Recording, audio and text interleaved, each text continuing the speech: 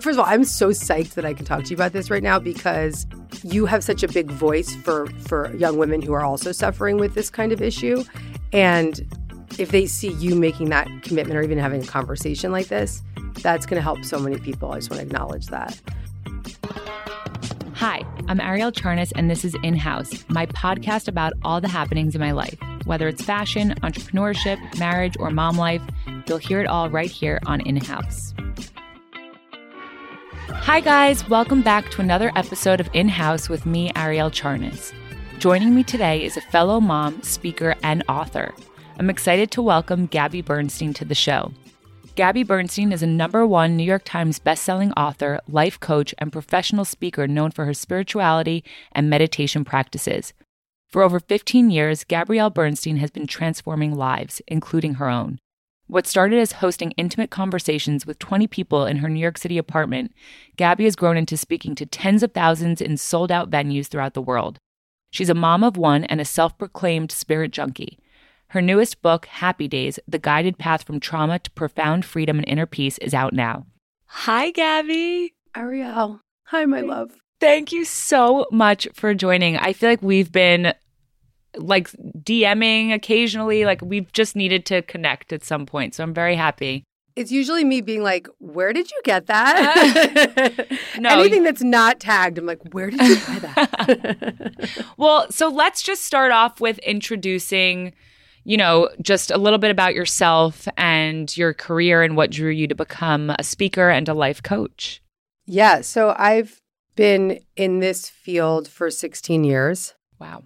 I was brought up very spiritual. I had a lot of experiences meditating as a kid, going to visit ashrams, being named by the gurus. Right. All the while growing up in Larchmont, New York. It's not like... Right. But my mom was really on a spiritual path. And so she really was guiding me in that direction. And I had the privilege of having that spiritual seed planted at a very young age. But then I turned my back on it big time. And through the experience of depression and anxiety in high school, I started to look for relief in all the wrong places. So throughout college, and particularly when I graduated college and went to New York and started a nightlife PR company. And so from 20 to 25, I was running this nightclub PR company. That's young. It was young and it was hard and fast. Right. And you know that world, mm-hmm. And being young and being sort of an egomaniac and seeing yourself as like, I've got this business and I'm, representing nightclubs, right. Led me down a pretty dark path of drug addiction. So by the time I was 25, I was severely addicted to cocaine and just had this stack of self-help books next to my bed, right. And would be at these after-hours parties with complete strangers in my apartment and be pointing at the self-help book stacked next to my bed and say, I'm going to be a motivational speaker and a self-help book author. And they'd be like, yeah, go fuck yourself. Nice try. And truthfully, I had this sense and this knowing that I had an empowering message to share and a message of transformation because I was on a deep seeking path for my own happiness and my own well-being, even in the midst of my addiction. And by the grace of God, on October 2nd of 2005, I said a prayer. I was on my knees in my apartment, coming down from drugs and alcohol, and I just prayed for a miracle. How did you get out of that? I think there's a beauty in hitting bottom. And there's this gorgeous quote from Rumi, the Sufi poet, "The wound is the place where the light enters you." And so when you have these moments in time where you hit your bottom, and I've had many bottoms throughout my life, but that was the big one. Mm-hmm. That was the first big one. I said that prayer, I need a miracle. And I heard this internal voice say, get clean and you will live a life beyond your wildest dreams. And that was the day I got sober. I went to a meeting, I got sober, and I've been sober 16 years. And have just been, in my own sobriety, started out on this very devotional path of helping other people claim their own sense of well-being through self-help methods and spiritual practices. That's incredible. Well, so you're a spirit junkie, right? Is that what does that mean? What does a spirit junkie mean? Well, really, when I got sober and I started, this is actually probably most interesting for your audience, because when I first got sober, I went right head first into all of the realm of spiritual practices, meditation. It was sort of like when there was this budding raw food movement happening in the East Village. It wasn't no one was drinking green juice. Nobody was gluten-free. It was I remember, our mutual friend, Nicole Berry, she read this article that came out about me in 2009, right before my first book came out. It was a Sunday Style story on the cover of the Style section, all about how, all the girls that wanted to be like Carrie Bradshaw now were coming to these self-help talks, right? Right. And so it was the very beginning of that new zeitgeist of wellness and the wellness world. And, all the folks like Well and Good and Sakara Life, they were all there in the beginning with me. Mind Body Green, we were all kind of budding in this new movement. And it was quite extraordinary to witness so many people kind of waking up to their own spiritual path. And so what I identified was I'm a spirit junkie. I felt like I was a spiritual. And so my second book came out. I was looking for this title for my second book. And I was in a group coaching class. One of my students was like, I've just, after class, I just went out and I was walking around the streets and I was just feeling so lit up. And I was like, you're a spirit junkie. And she was like, and then I was like, that's my title of my book. And so that became my second book title. I love that. What does it mean to be spiritually connected? How do I know if I'm, I don't know. Okay, so when you're out on the street and you're doing your glam and you've got your hair's done, your makeup's done, you've got your outfit on, you're in the flow with the photographer, I'm just thinking about what I perceive as your fun, your joy, or you're designing or you're preparing the collection for the new season. You feel almost, does it feel ever like time is just sort of still and you're in a flow state? Does that make sense to you? Yes. I feel that way with my kids. With your children. Okay, great. So you're inspired, you're at ease, you're not hung up and But taken can I ask you something?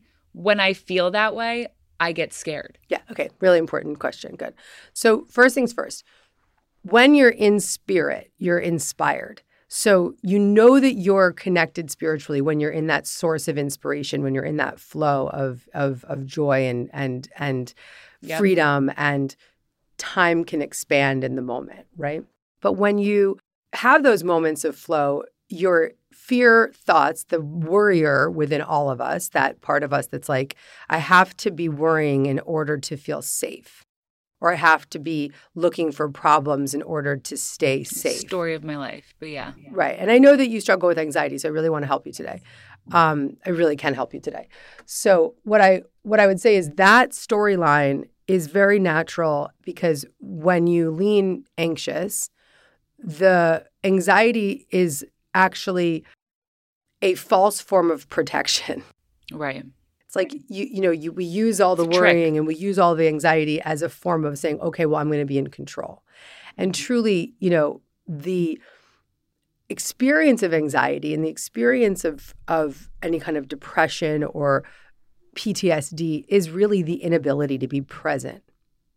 And so when you touch into those moments of presence with your children, you're like, I don't want to go there because I'm no longer in control. I'm no longer in control. That is so crazy. It's so accurate. That's exactly what it is.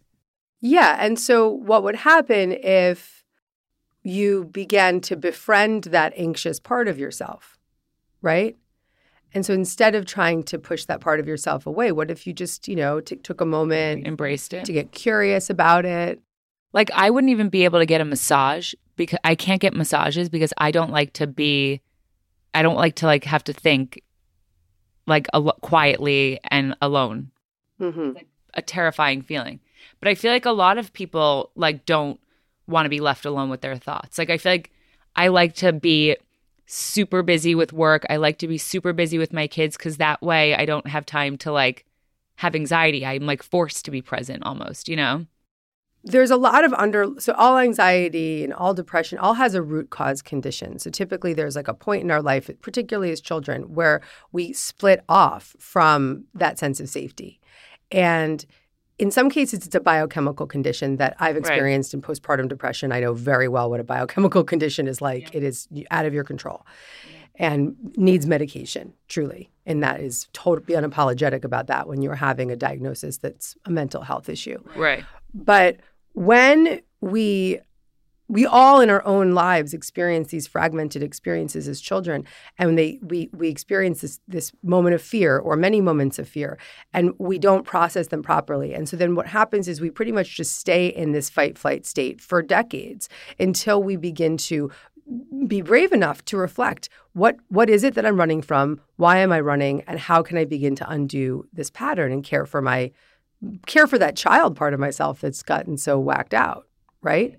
Because really, the anxiety is just a young part that's just like freaking out. Right. And so one of the biggest steps, and I just wrote this whole book called Happy Days, and the whole thing is the guided path from trauma to profound freedom and inner peace. And we all have that trauma, whether it's big T trauma or small T trauma. Big T is like being abused as a child or living through a catastrophic event. Small T trauma is being told you were stupid, or growing up with an anxious parent, or, having an alcoholic in the household, or something, even being bullied is a small T trauma. Mm-hmm. And so we are living in a state of reaction all the time, reacting from the childhood experiences that we never resolved. Right. So right here, right now, what have you thought about that anxiety as just a part of you that needs a lot of care, that needs a lot of compassion, that needs a lot of calm energy towards it, that needs some curiosity? Hey, what do you need right now? And there's 3 questions you could ask yourself in the moment when you notice the anxiety. You can notice it, right? Notice where it is in your body. And then ask yourself, what do you know about it? Like, I know it's younger, I know it's like girl, or I know it's little, right? Right. And then ask what it needs. What does my anxiety need right now? And usually things that we'll hear are, I need to play, I need to breathe, I need to go for a walk, I need a hug. And so if you start to get into that dialogue with that part of yourself, it becomes something you don't have to run from anymore, but instead becomes a part of you that you can care for. Right. That's such an interesting way to look at it. Well, you're a beautiful parent, right? What if you started to consider the ways that you speak to Ruby and Esme and the ways that you care for your children? What if you did that for your internal system? I've never even thought about doing that. I'm going to try it. I feel like it's hard, though, because a lot of people are angry with their anxiety or, and so it's definitely, it would be a challenge, but I think that's a really interesting way to go at it, and try to figure out a different way to approach anxiety, Well, what you resist will persist. So when you push down the anxiety or you force it away or you try to run from it, it runs faster. It spikes more. It, you can't run from it. And so the goal is to interrupt the pattern, right? So you could even wear a rubber band around your wrist during the day.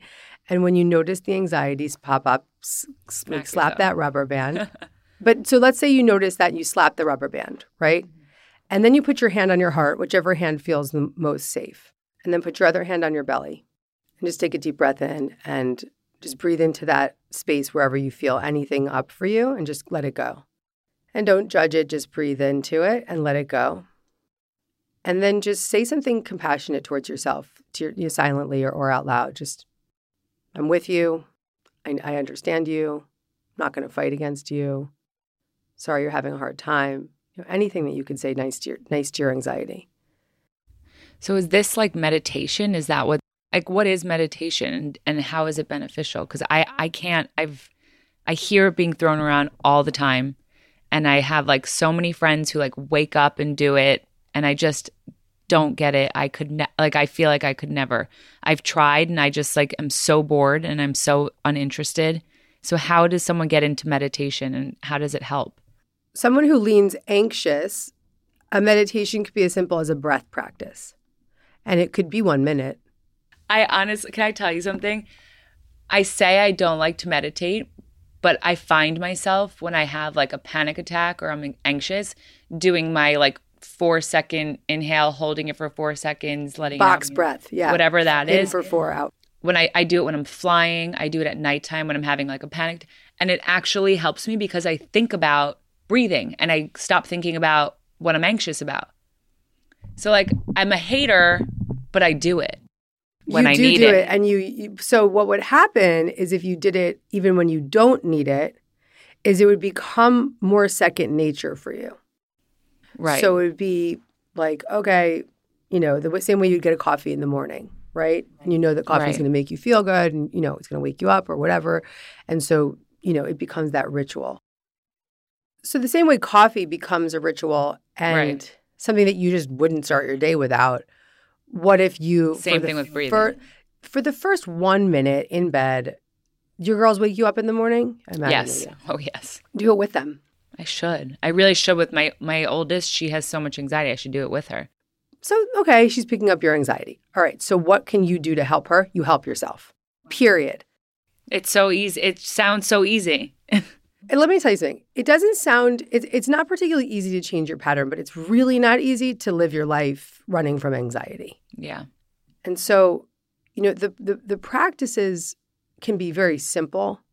And I think that for for your listeners, for someone like yourself that's very that leans anxious, and I've been in recovery from an anxiety disorder myself. I'm very familiar with anxiety, postpartum anxiety and postpartum depression. I had that too. So I'm very familiar, and I have a tremendous amount of compassion for it. And I also believe that there is a place and time for medication when it's needed. But I think you have to also have the tools. Will you tell us about your journey to conception and motherhood and your experience as a mother during the pandemic? Yeah, I actually might share a story here today that I've never shared before. Oh, wow. Okay. Mm-hmm. So my motherhood journey has been not unique. I think a lot of people have these kinds of experiences where they call it infertility. I would call it timing around your conception that isn't your optimal timing. My child, my son, I spent 3 years trying to conceive naturally and it didn't work. And then finally realized, it was a lot of personal stuff I had to clear before I could conceive. And I really believe that we have to do a lot of personal growth work at times when we're blocked in any area of our life. And that's when a big opening can occur.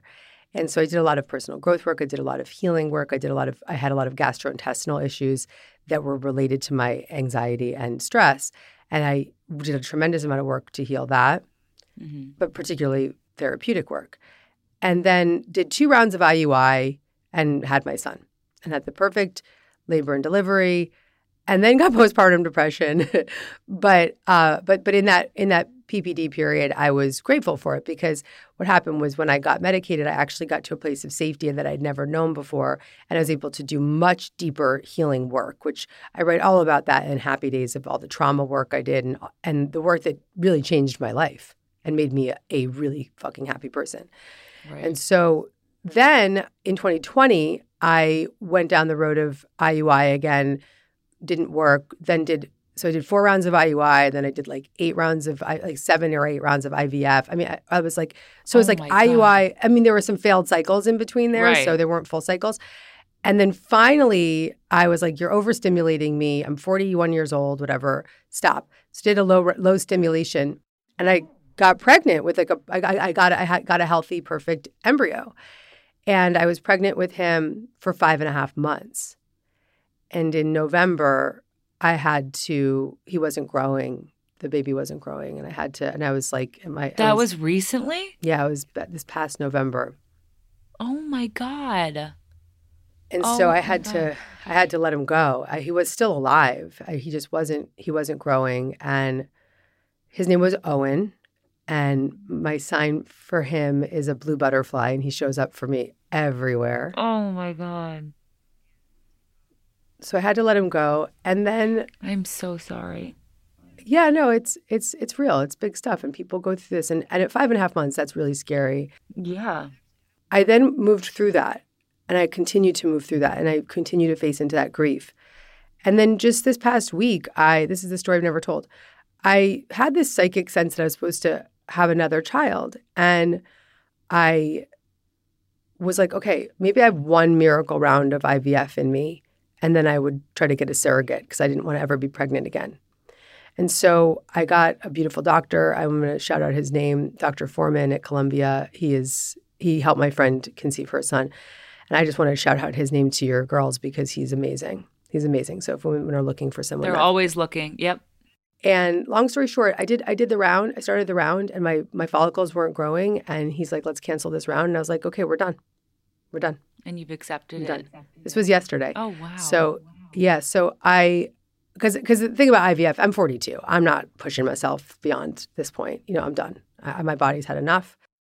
But the morning, this is beautiful. The morning before I got the news that I wasn't moving forward, I had this dream. And it was the most gorgeous dream ever. I was all these little children kept coming to me. And it was like, the first was like a little boy with Down syndrome. And it wasn't my child, but he was like needing help. And so I was like nourishing and nurturing him and bringing him to this office, like a nurse's office, and helping him.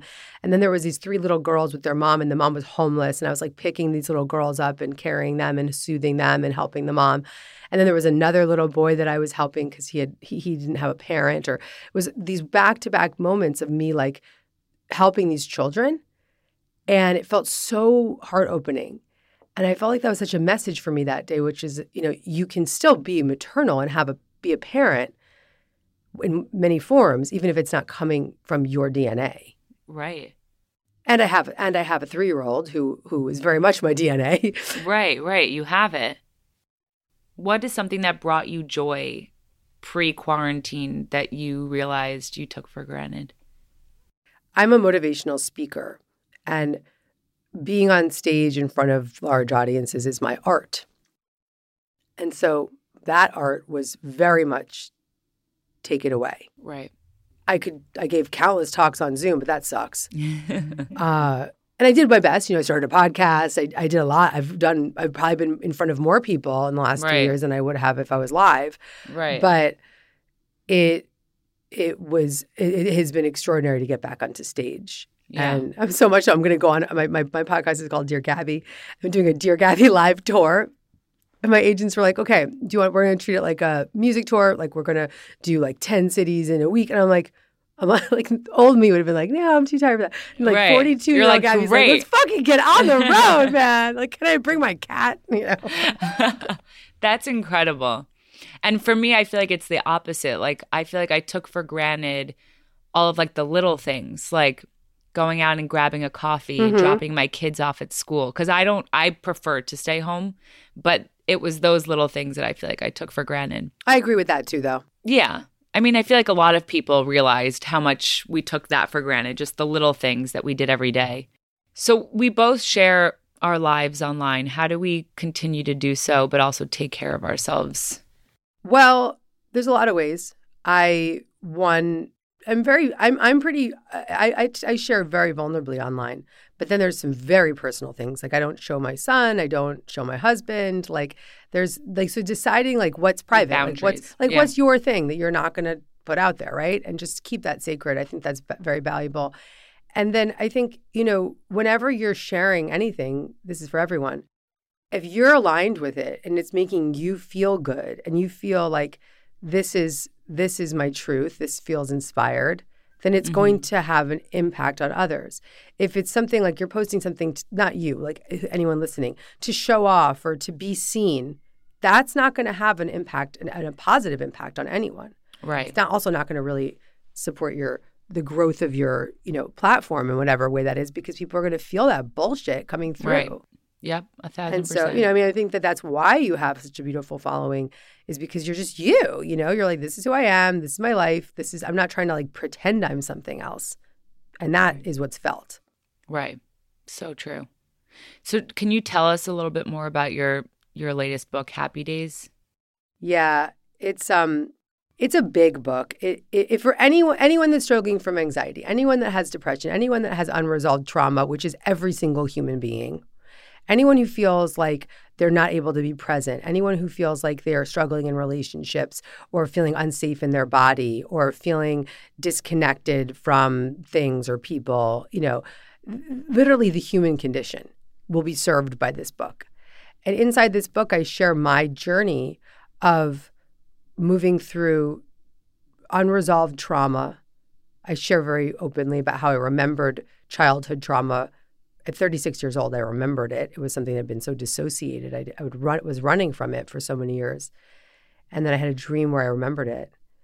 And I talk about all of the therapeutic and spiritual modalities that I've used to overcome the trauma and to be living with profound freedom and inner peace. And, look, this book cover says the guided path from trauma to profound freedom and inner peace. There's no fucking way I put my face on that cover if that was not really true for me. Right. I have profound freedom and inner peace. That's and incredible. I feel amazing. And I can trust that when I lost my son, I could move through that with faith. I remember losing the baby and thinking, this is what you've been training for, girl. Like right here, right now, you've been counseling women for decades on this kind of loss. And now here you are, and you are living proof that what you preach works, And so I've lived a devotional path of feeling good, to feel good. And now I'm sharing it. But obviously it's about feeling good and inner peace, but how, don't you have to feel like that unhappiness and sadness from something like that? This entire book is a journey of how you go into the sadness so that you can come out the other side. Got it. Pushing. It's not like quick self-help tips for how to get over something. Right. This is deep shit. It's like, looking at your patterns, looking at the triggers in your life and what the feelings are behind those triggers and the ways that you react to those triggers, and touching into the emotional state and befriending the trauma and befriending the anxiety. I'm almost afraid to read it. Why don't you read it slowly? I'm very, very gentle with my reader. And I'm really aware that even just reading this kind of content can be scary. But the way to go into it is the goal is, one, to know you're not alone. Because by hearing my story, you're like, oh, I'm not alone in this. Right. And then two, to know that there's a way out. And inside this book, I introduce extraordinary healing modalities, EMDR, which is I highly recommend to you. Eye movement desensitization and reprocessing. It's all about reprocessing patterns, anxiety, trauma, wounds. Somatic experiencing, which is a body-based therapy. Internal family systems therapy, which is all about befriending and caring for your inner parts. I mean, I go deep into all of it. It took a lot. I've also been trained in some of these modalities so that I could write about them. And if somebody were to pick up this book, it's like, okay, the goal is I know now I'm not alone, and I know there's a way out, and she's literally showing me how. And you can do it at your own pace. Right. Well, this is incredible. Everyone should definitely buy this book, even if they're not going to commit to reading it all at once, just to have it by your bedside when you feel ready, right? I mean, that's what I'm going to do. Because even just buying this book or opening a book like this is actually a message to the universe. You're saying, I'm a yes for change. I'm a yes for healing. And you don't have to do a single, it's a first step. It's a door opener. Anyone that's still listening to this podcast right now has said yes. Yep. Because they're still listening. It's so true.